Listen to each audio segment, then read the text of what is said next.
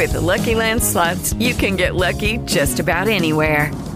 This is your captain speaking. We've got clear runway and the weather's fine, but we're just going to circle up here a while and get lucky. No, nothing like that. It's just these cash prizes add up quick. So I suggest you sit back, keep your tray table upright, and start getting lucky.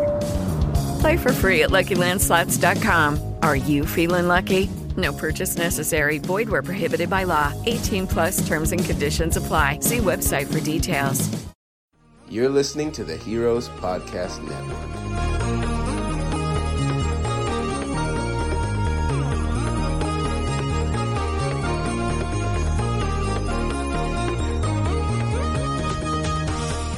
Good evening, and welcome back to Red Shirts and Runabouts, part of the Heroes Podcast Network. I'm one of your regular hosts, Gregory Bosco, and with me, as always, is the wonderful co-captain, Derek. Hello. Yeah, I know we took a bit of a week off. I had some technical difficulties that caused a bit of a delay. I thought we had them resolved last week, but that's my fault. That's my fault, everybody, not Derek's.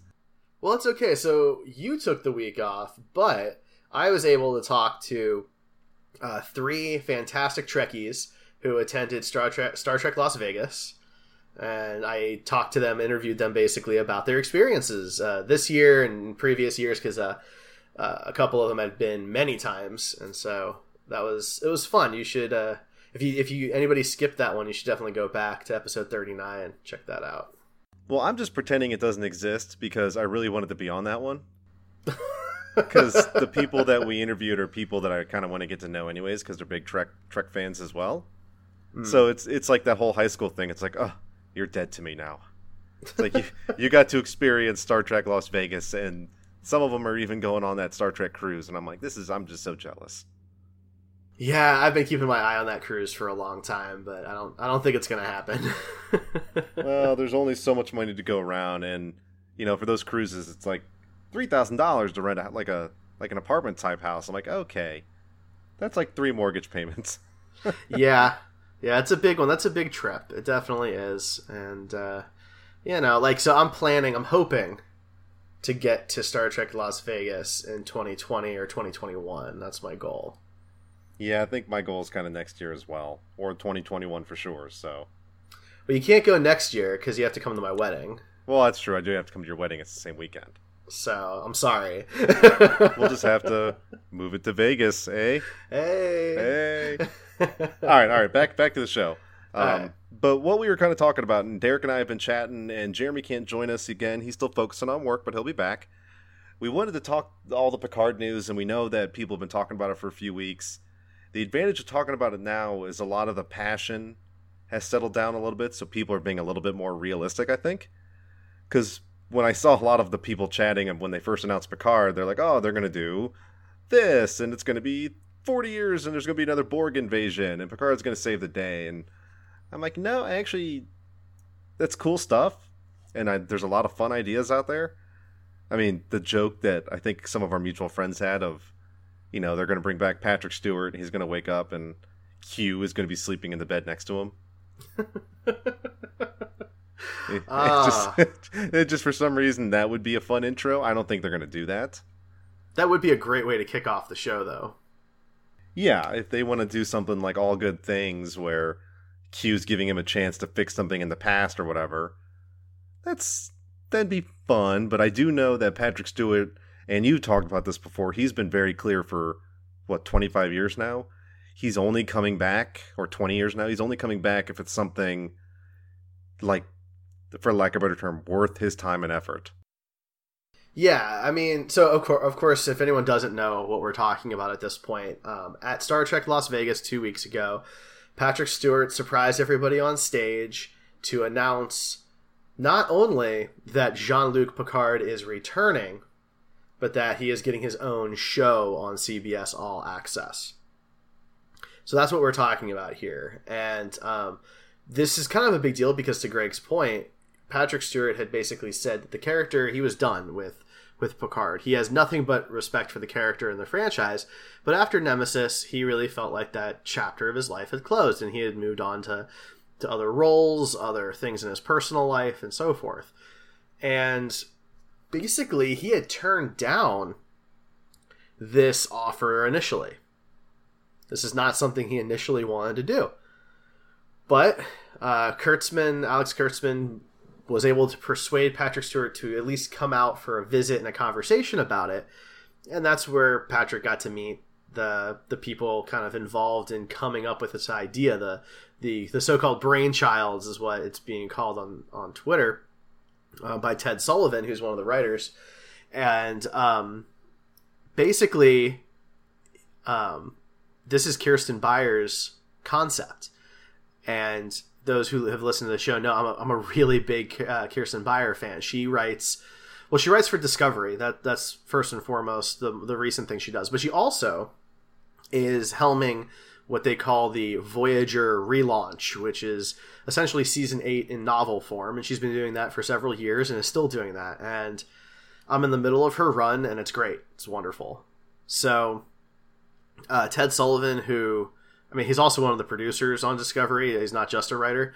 He had tweeted out that he even calls Kirsten Beyer the, quote, keeper of the flame, and said that this is her brainchild. And I think that's probably what brought Patrick Stewart kind of over to that side of the conversation. Yeah, because I'll happily admit, well, not happily, but I'll openly admit that I haven't always been the biggest fan of Kurtzman's work, but Kirsten has I hate to say she has more street cred or whatever, but it's always like in the books and the comics she's helped with, the stories she's written for the shows. It's like she's one of those like Trek royalty. She really gets what the meaning of Trek is. And I think that's what really inspired Picard, because, Picard's joked about how the TNG movies kind of became action films. And, I think Jonathan Frakes even did an interview. He's like, well, it's kind of Trek, but it's not always Trek, even though he directed some of them. Mm-hmm, mm-hmm. And, Picard's not going to come back for another Star Trek show where it's 20 years after Nemesis or whatever, and it's just another war with another random species. Yeah, there's going to have to be more to it. And we keep coming back to the 20 years because we know very little about what this show will be, but we do know that it's supposed to take place 20 years after Nemesis. Now, this is huge because this is the first post-Nemesis timeline content that's really canon in the Prime timeline. Of course, you have the events of Romulus being destroyed and Spock going back in time to create the Kelvin timeline, right? But as far as filmed content, you had the Enterprise TV show, you had the Kelvin movies, which mainly take place in the past, even though it's a separate timeline, and now Discovery, which also takes place in the past. So this is our first opportunity to look ahead and maybe even get to a brand new century, because we were nearing the end of the 24th century. So we might even get a glimpse at the 25th century. Absolutely, and Patrick Stewart, the actor, the human, still looks great. I know everybody ages, but he looks great. He stays in great shape. He's talked about how that's important to him. He still looks the part. He looks the role. And if they do it right and they just say it's 20 years and 20 years later, that's one of the compliments I gave Force Awakens. They didn't try to de-age people weirdly. They just said, hey, what do you know? It's 25 years after Return of the Jedi or whatever. You can do that and just say he's had 20 years of life. Whether he went on to become an admiral or whether he went on... My hope is he became an archaeologist. Everybody assumes he wants to stay in Starfleet forever. I actually don't think so. If you watch the episode with, his mentor Galen and the search for how life was created and all that jazz, he always talked about how one of his first loves was archaeology before he fell into Starfleet. And so they could easily do something along those lines, which gets him involved with Starfleet without having to make him join Starfleet, because it'd be too easy just to say, here's Admiral Picard of the Fifth Fleet, because he's not going to still be a captain. I mean, if he's a captain 20 years later, Starfleet's got serious problems. Well, so, yeah, there's some important things to keep in mind here, right? So there are the things that Patrick Stewart said on stage, which is that he may not be a captain anymore. And this is a quote: he may not be the Jean-Luc that you recognize and know so well. It may be a very different individual, someone who has been changed by his experiences. So, there's a lot that can happen in that time frame. When you think about the Picard we see in Farpoint versus the Picard we see in Nemesis, that's not even 20 years. No, exactly. Or even Picard in Farpoint versus Picard in All Good Things. I mean, even the 7-year episode span, he changes, he reacts, he grows as a character, grows as a person, which I think is the element of good character writing. Mm-hmm. It's, a perfect example, and I've referenced it before, is Game of Thrones. Jaime Lannister, love him or hate him, but the character growth in the books and the show makes people question what they thought about him when they first heard about him or saw him on screen. They're still like, he's a jerk, he did evil stuff, but then you're like, man, maybe he did evil stuff because he had a real whatever. People grow and people develop and learn more, and maybe somehow in the 20 years there's another. Maybe he's broken by all the wars with the Borg and the Dominion and the crisis of rebuilding Cardassia. Maybe he's tired. He's like, I can't do this anymore in Starfleet. I want to go have some sort of peaceful life somewhere. Now, if you look at the timeline, this is just about when, not exactly, of course, but it's about the time that we see in the alternate future of All Good Things. That's a very good point.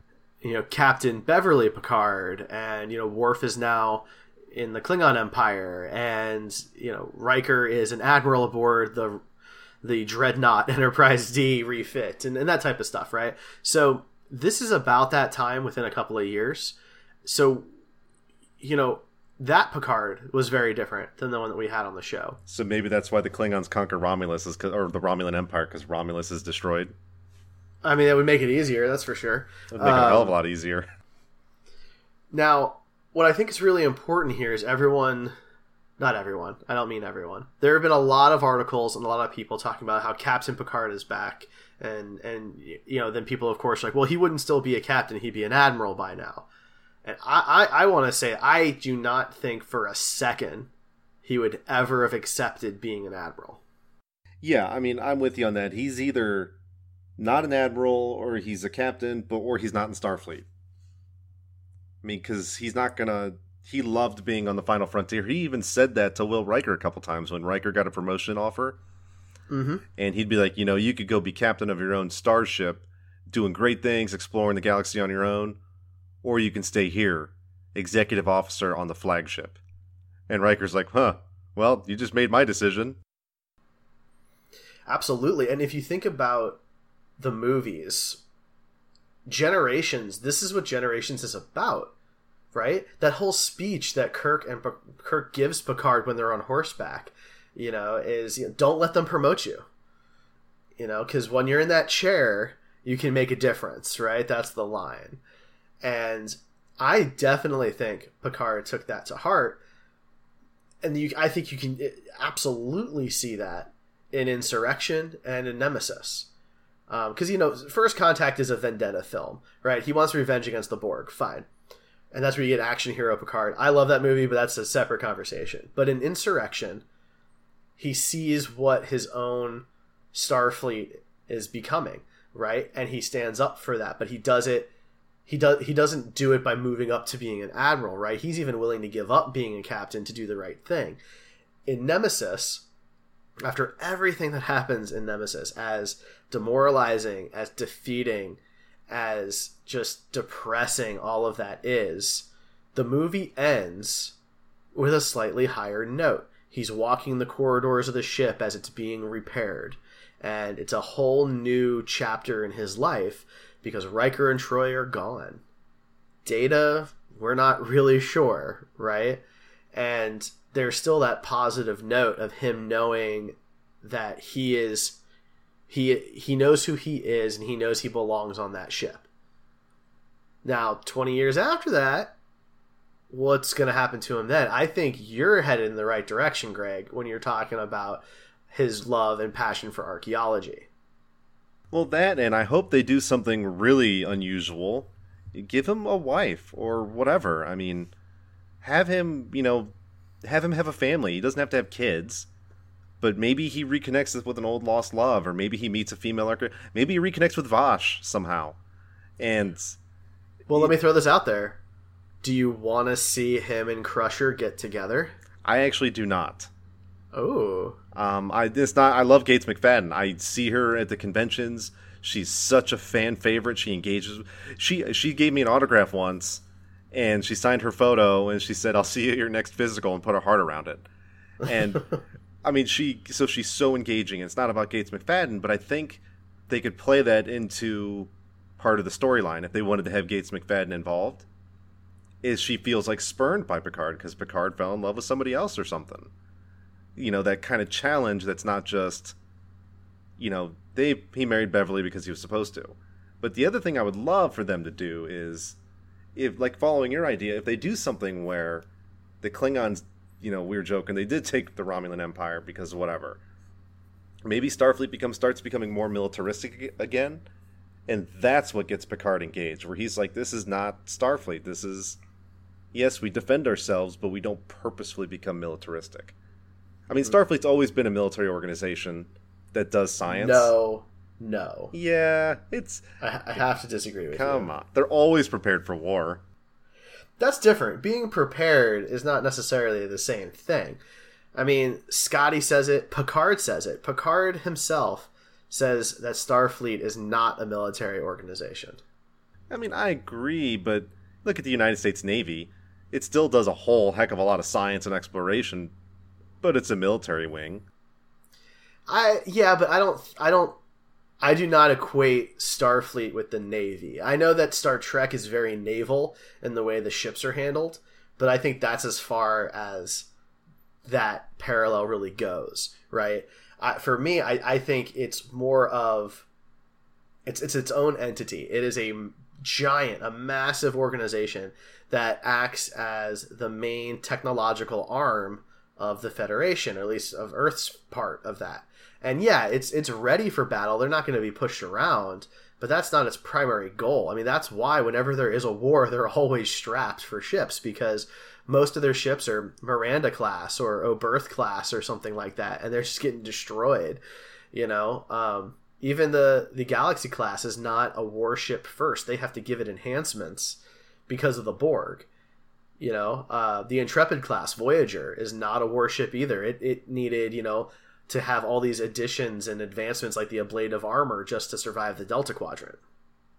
It's, you know, it's like the Roman Empire that conquered the world in the pursuit of peace. I'll give you that. It's not so much conquering, right? Because that's not what the Federation really wants to do. They want to cooperate with other cultures, other planets and systems, and that's why they're not trying to encroach on Klingon or Romulan space.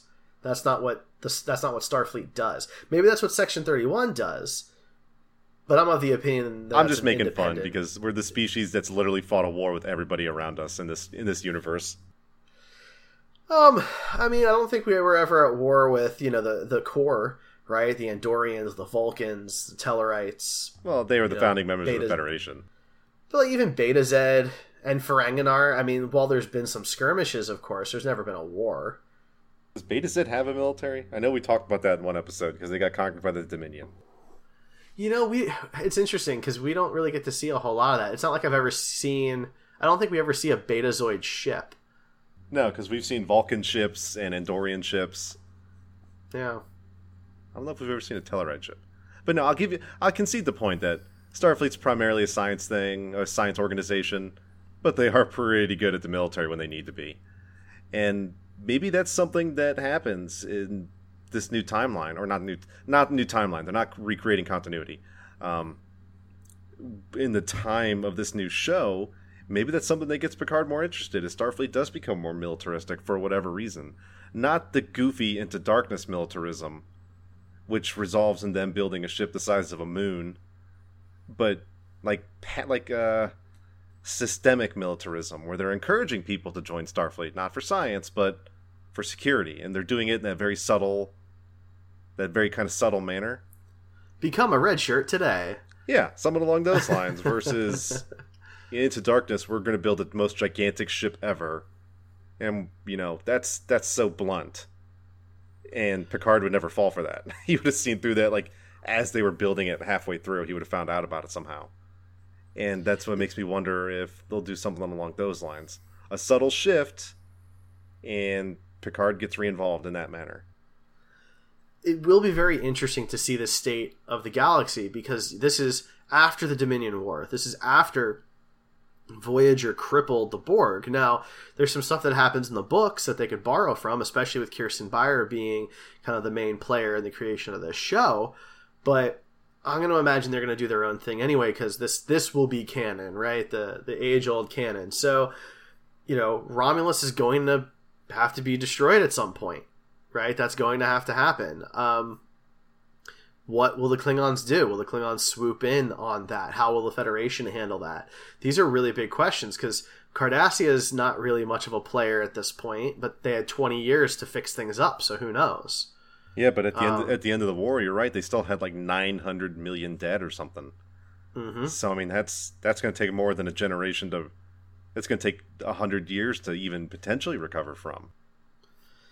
Now, what I think is that we're probably looking at this a little too big scale. We may get bits and pieces of the galaxy around him, but I imagine this is going to be a very character-centric story. Something that focuses on Picard as a person, his relationships with colleagues, with friends, with family. Is his brother still alive, for example? This is going to be a smaller scale. I really think so. And I think the archaeology thing, to harken back to that, is a great way to do it. Because if you look at Inner Light, or even something kind of fun like Captain's Holiday, or his interest in the Iconians, Picard is an archaeologist at heart. He's an explorer at heart.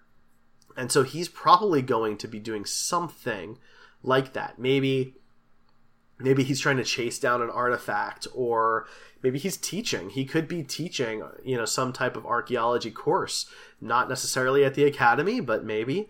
But I expect this to not be big space battle stuff. I imagine this to be very character centric. No, I agree with you. There's going to be, and I was just thinking about what you said, because his brother died in Generations. Oh no, you're totally right. Man. But the sister-in-law is still alive, I think. I don't know. I'll have to look that up after this. But I think you're right. You're totally right. I was not thinking, even though I talked about Generations earlier, I forgot that part of the film with the photo album and he's crying with How joy. dare you make a single mistake on a podcast? Yeah, I sincerely apologize to the Trekkie community. This is the end. This is it. No, but I'm 100% with you. This isn't going to be Battlestar Galactica Star Trek. It's not going to be massive Federation dreadnoughts pounding on Klingon dreadnoughts every episode. It's just not. I really don't think Patrick Stewart would have come back for that. Are there going to be space battles? Of course there are. It's Star Trek. I think it's going to be closer to the Next Generation style of space battles than DS9 or even Discovery. When a space battle happened in Star Trek Next Generation, it meant something. And I think it's going to be more closely related to that than anything else. One of the things that TNG was really known for was its messaging.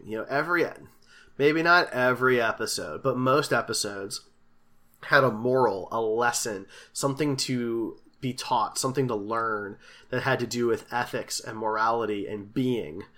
And that is what most people gravitated towards that show for, because Deep Space Nine had the spirituality, it had the war, it had story arcs, and Voyager was easier to consume because it had the reset button. It was very episodic.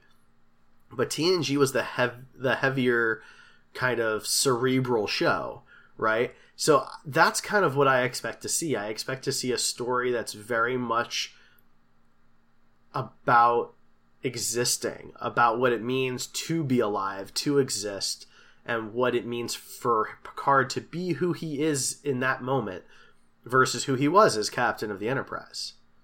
And there's so much stuff they could throw back to what we saw on TV before that gives Picard, he's got memories. Maybe they're encountering something where it's new life forms, new species, and some robotic species, like those little exocomp things Data, was all fond of in like season 6, I think it was, or season 7. And Picard's like, hey, wait a second, I remember we had something like this on the Enterprise 20 years ago. Here's what we did to figure it out. And boom, it's 10 seconds, it connects both shows. But what I don't want them to do is connect both shows with, because they're going to have to connect them somehow. But I don't want them to just go, oh, look, another Borg cube. How weird. I'm like, don't do that. Make it make it a subtle connection to the shows, and let Picard learn from his past experiences, like you were talking about, to help drive new stories for his character. Well, I think who he is, the decisions he's made, that's the big part of Picard, right? That's what Tapestry is all about. You know, the whole point of Tapestry is that he has all these regrets, and he has an opportunity, thanks to Q, to learn that all those things that he did made him who he is. And from that moment when he gets stabbed again on purpose and he does that laugh, he realizes that he gets to fulfill who he's meant to be. This character will be different, but I don't think it'll shake those big moments. The Tapestry moments, the Inner Light moments, the horseback ride with Kirk in Generations, or even what he did in Insurrection, where he basically gave up his command to protect 300 people when he was fighting for the Baku. Those are huge pillar moments for the character of Picard. They're not going to erase any of that. I don't see Kirsten Beyer doing that. I don't see Patrick Stewart going along with that. But what I do expect is a bigger arc, not episodic, right? It's going to be more like Discovery, where we're going to get a bigger story, maybe 8 episodes or 10 episodes. And it'll be this kind of overarching thing, and he'll uncover some kind of mystery or something like that, is what I would imagine.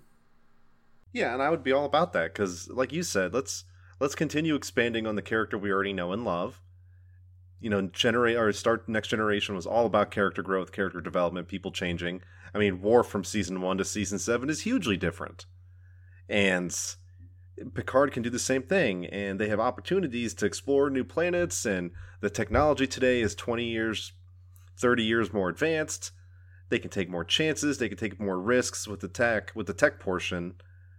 And I don't think they're going to, you know, there's always going to be somebody who's mad. But I just don't, like you said, don't radically change him into an illogical form. Let him be the character we know. Let him do the archaeology stuff. Let him still play that little flute he had from Inner Light, because that's something he's not going to suddenly stop that, because that life he lived in that memory of the probe was like a 30 or 40 year life.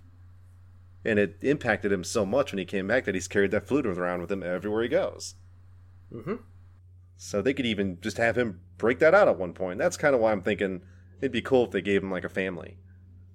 I don't know why. It's just we don't typically see that with most of our Starfleet officers.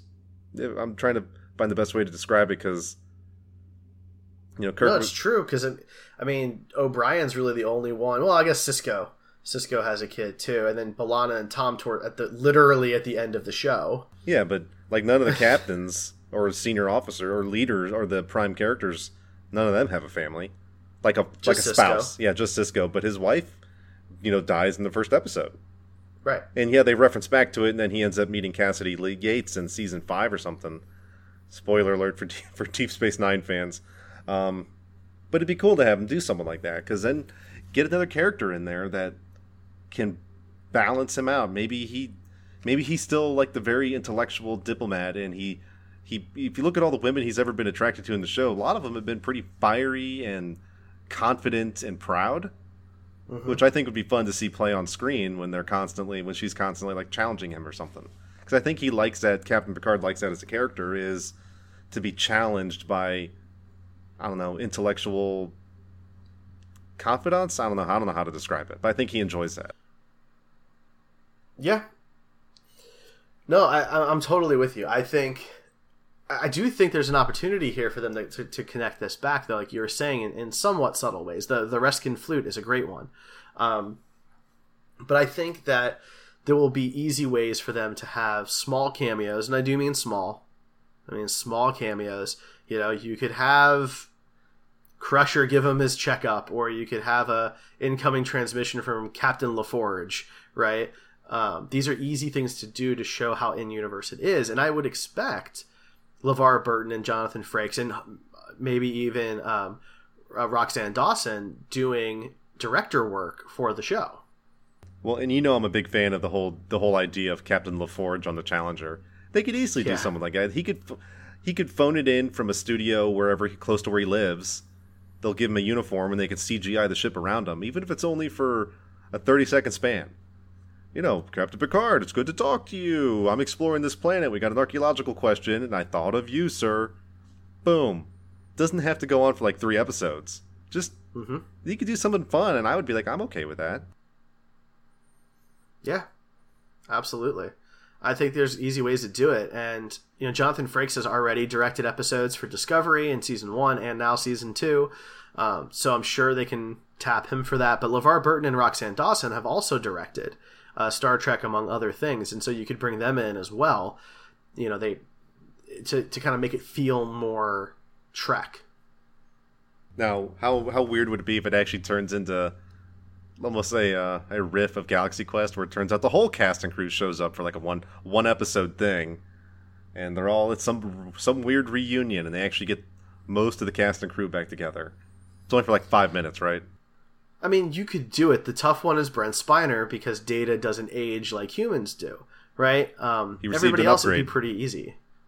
Well, I guess, I mean, that's where it gets complicated, right? Like, you know, B4, what is the situation with B4? We don't really know in canon, but everybody else would be the appropriate age. You know, you could have Admiral Riker, you could have, you know, Crusher be the head of Starfleet Medical or whatever, without there being an issue. And Worf, I mean, you know, Michael Dorn's in a lot of makeup and stuff like that. Not that he looks like he's aged a whole lot. He really hasn't, but, you know, that you could do that if it's written well, if the story makes sense for it. Yeah, and so many of these past cast and crew members, they take part in all the big fan conventions in Las Vegas, the cruise. I asking them for a week of their time to film a scene is not out of the realm of possibility. And they can do it in a way, since it's shot in the future, which is something I know we've talked about a lot in the show, is seeing the future of the Alpha Quadrant, the future of Starfleet and such. They could do that without being... It's not unusual. I bump into people I worked with 15 years ago now and then, just on random operations I'm working in the field. And we say hi, we say hello, and high schools have reunions and colleges have reunions. I mean, it's not like it's never happened before. Mm-hmm. I mean, the Academy has reunions. Yeah, absolutely. And, you know, if this is really 20 years later, there could be a memorial 20 years after a particular event of some kind. You know, there's different things you could do. But I think people have to kind of keep in check what their expectations are. I do not anticipate this being a long-running show. I anticipate it maybe being more like a miniseries, 8 to 10 episodes, maybe 13, like a Netflix series kind of thing. But if we got, I mean, getting more than a season would surprise me. Unless the idea is to maybe kick off the anthology concept a bit and have the first season be Picard and the second season would follow somebody else and so forth. I think for me, what I'm really looking forward to is seeing the future, because we have not seen past Nemesis, and I really want to see what that looks like. What do the ships look like? What do the computers look like?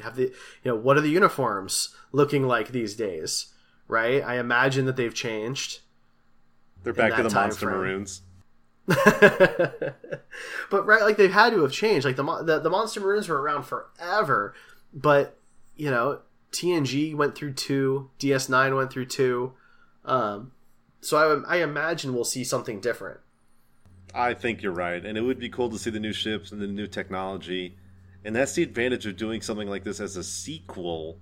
But I also like your idea of the whole anthology setup, is maybe it's 8 to 10 episodes of Picard, and, you know, season 2 is 8 to 10 episodes of Captain LaForge, or whatever, or something along those lines. You know, I used to joke years and years and years ago, after yesterday's Enterprise came out, and I got older and understood television better, I'm like, I would like to see a Star Trek show set with the Enterprise C universe, with Captain Rachel Garrett, get the same actress, and all that kind of jazz, and talk about their adventures for a couple years. And it's kind of like the Game of Thrones concept, where they're talking about doing all these side quill shows, and like maybe one season is this, then one season is this, and I'm like, that's fine, you know.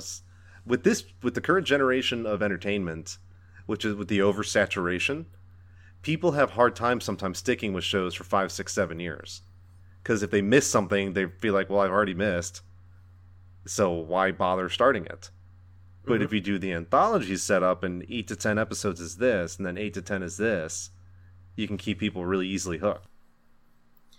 I mean, this would be a great way to get that Worf show that Michael Dorn still wants. I don't think Captain Worf would work if you follow what happens to him in Deep Space Nine, but I'd love to see Worf back in action. There's tons of other characters. I mean, you could follow Admiral Janeway or Harry Kim and see if that poor guy ever gets a promotion. There's different things that you could do to see that future and see what came after. And I think that's really what I'm excited about. But let me ask you this, because we kind of rushed past it. But when you heard the news that this was happening, or if you had a chance to see Patrick Stewart's speech, what were your initial feelings? My initial reaction was actually happy, because of how, like, the fans like you and I and the people that we know, we've been listening to Patrick Stewart say for years, no, I'm done. I'm not doing this. I'm not doing this unless I find that's a story that I can't say no to. And Patrick Stewart is a very serious actor. He did a lot of stage performances. He's done a lot of excellent movies. He's in one of the best movies ever made, Excalibur. And he typically picks and chooses what he's going to work on very carefully. He's vocal with the fans. He's vocal with the crowds. I could watch a sitcom of him and Ian McKellen any day. So I was really thrilled, and I love that it's going to be a sequel future type show versus some of the legitimate concerns about Discovery about messing with canon. They're not going to have to really worry about that with timeline stuff in this show. That's the big piece of it. One of the big gripes with Discovery is the issues with canon, which they say they're going to resolve, and we'll wait and see what happens. But if you fast forward, you don't really have to worry about it very much. Picard can have any kind of ship you want with any kind of new special slipstream quantum entanglement drive, or he can encounter any kind of alien you could possibly imagine, because it hasn't happened yet in that timeline. Whereas Enterprise had the same problem with, like, the Suliban or the Denobulans. How can we never see them ever again? Well, the Xindi, right? I mean, what the hell? Right? You telling me we missed a whole plan or a whole backstory where the Xindi fired a probe at Earth that killed 7 million people? Nobody ever talked about it. Now maybe this show has an opportunity to just throw in, there's a Denobulan in the background, or something like that. They have an opportunity to fix some of that. But that's the beauty of moving forward, is that you have the freedom to write what you want. One of the reasons I think Kirsten Beyer excels so much in her Voyager books is because she can write the story she wants to write. She keeps the show, the show is as is, but she's adding to it after they get home. And because of that, there's no restrictions. Because we don't know what happens to the characters after they get home, other than Janeway becomes an admiral because you see her in Nemesis. No, that's a good point. And they can do the same thing with this. As Picard, he could be an archaeological person, he could be a captain, he could be an instructor at the academy, he could be the groundskeeper at the academy taking over, because of Boothby, how much Boothby inspired him. I mean, they can do all this kind of stuff. I really don't see him being the groundskeeper, but who knows? It's just, they couldn't do all this stuff, and I think people legitimately don't mind risk taking with sequels. Like, unless they do something where I don't even know how to describe it. If they just make Picard suddenly not the Picard we know, like to the point where like his character growth couldn't possibly have done this. Like now he's half robot because he loves the Borg or something. I'm like, wait a second. I'm like, that just doesn't make sense. It's like that wouldn't happen with the Picard we know. But if they let him grow naturally, if they let him grow, organically develop as a character, and you could do all sorts of stuff with this show. You could take risks that make sense. You could show the Federation still rebuilding after 20 years. And I'm going to say still because nobody knows how much they lost in the Dominion War, but we know a lot of planets got ravaged. And maybe that's what he's part of. Maybe he's part of the long-term redevelopment of the former demilitarized zone or something. And he's called back into service or something, or maybe he doesn't join Starfleet at all. Yeah, no, I think those are very good points. Like I said, we don't know much about it. It's a little ways off. I would be absolutely shocked if we had the show by the end of next year. I expect this to be a 2020 show. But hey, CBS, prove me wrong. Get this thing out the door, because I know we all want to see it. It will be on CBS All Access. It falls in line with their plan. Now they want to have Star Trek going year-round, which, hey, I mean, I'm cool with that. We have one little piece of news I guess we can cover, but Greg, is there anything else about Picard that you think we should talk about? Only that people out there, if you have concerns on this, I would not be concerned right now. I enjoyed Discovery, but I also will admit I think Discovery's got a lot of stuff it's working out. I think it's continuing to grow and mature. I think some of the ways they approach some stuff, just on basic interviews and everything, didn't go so well. But I also think they're learning from that.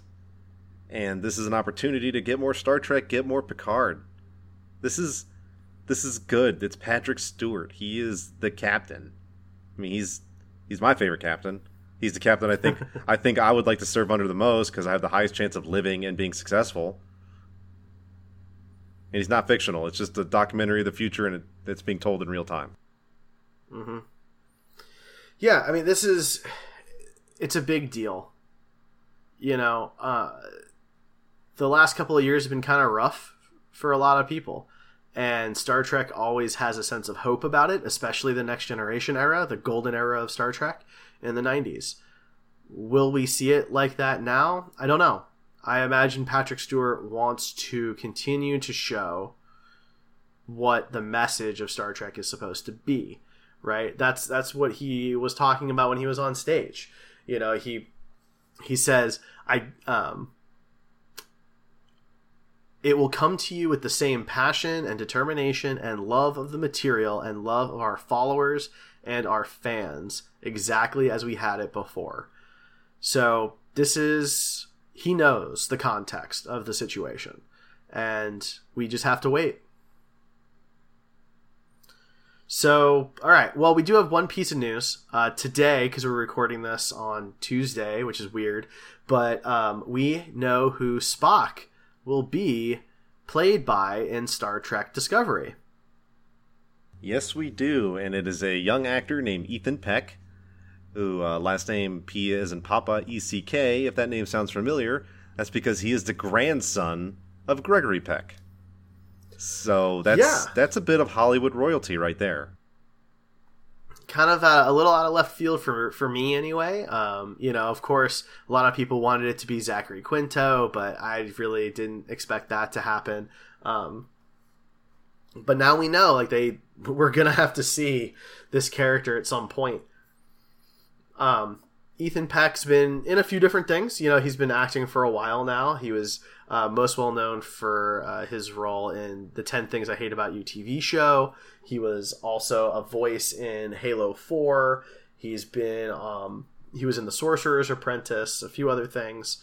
So, he's an actor. He's out there. I don't know a whole lot about him.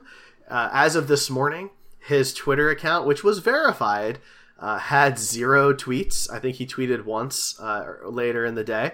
So he's not the biggest social media person in the world. However, his followers, of course, shot up from the Trekkie community as soon as that announcement had been made.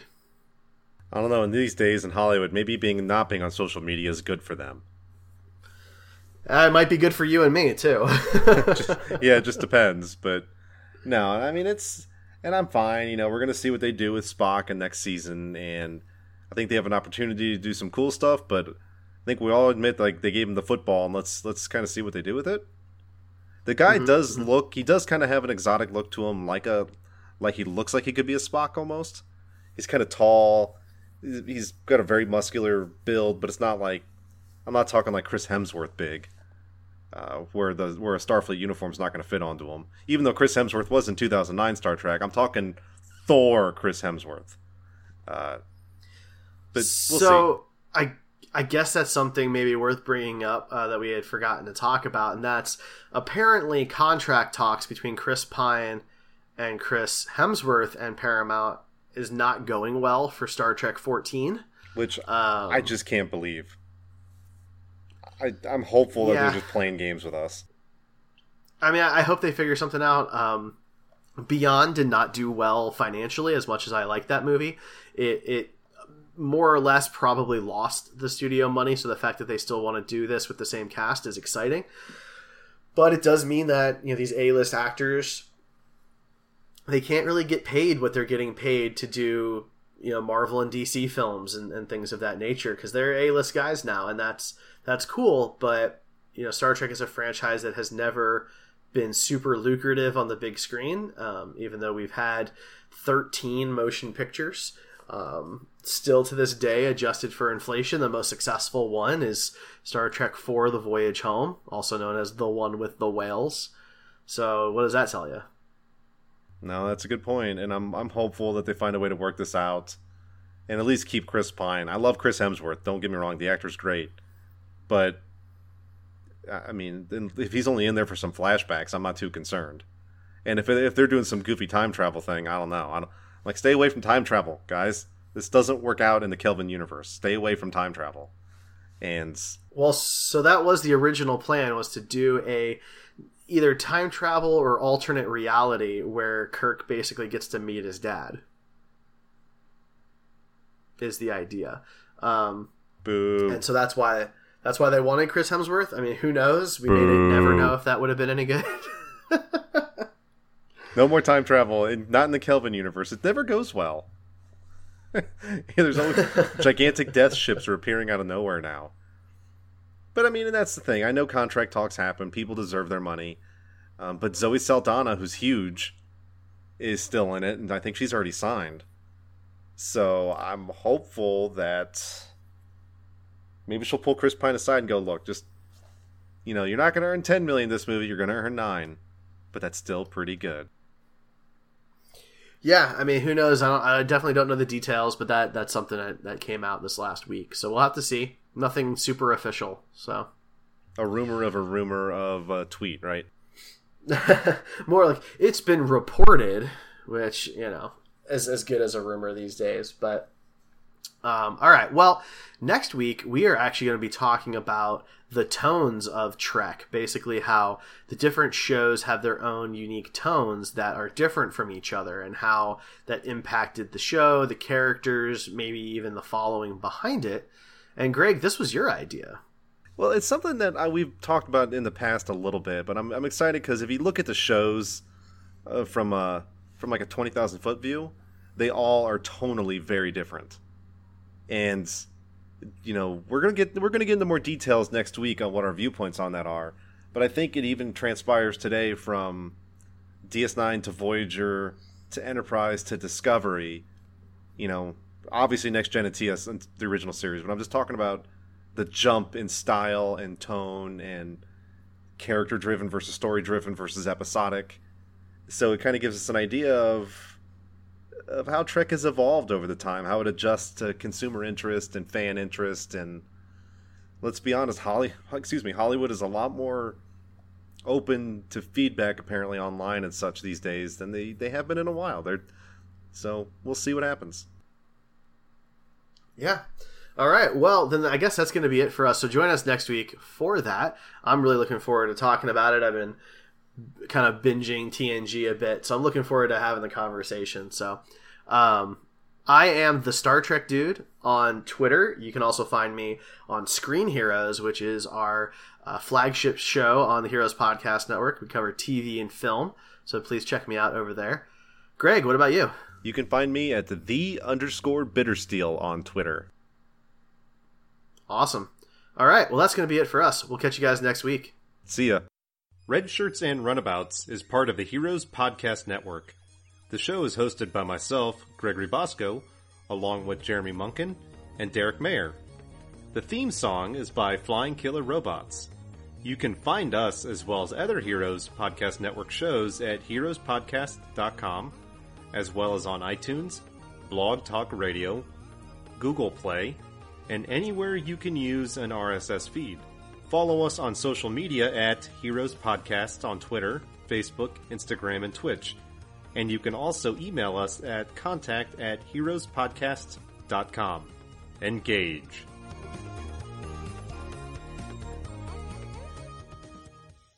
With Lucky Land Slots, you can get lucky just about anywhere. Dearly beloved, we are gathered here today to... Has anyone seen the bride and groom? Sorry, we're here. We were getting lucky in the limo and we lost track of time. No, Lucky Land Casino, with cash prizes that add up quicker than a guest registry. In that case, I pronounce you lucky. Play for free at LuckyLandSlots.com. Daily bonuses are waiting. No purchase necessary. Void where prohibited by law. 18+. Terms and conditions apply. See website for details.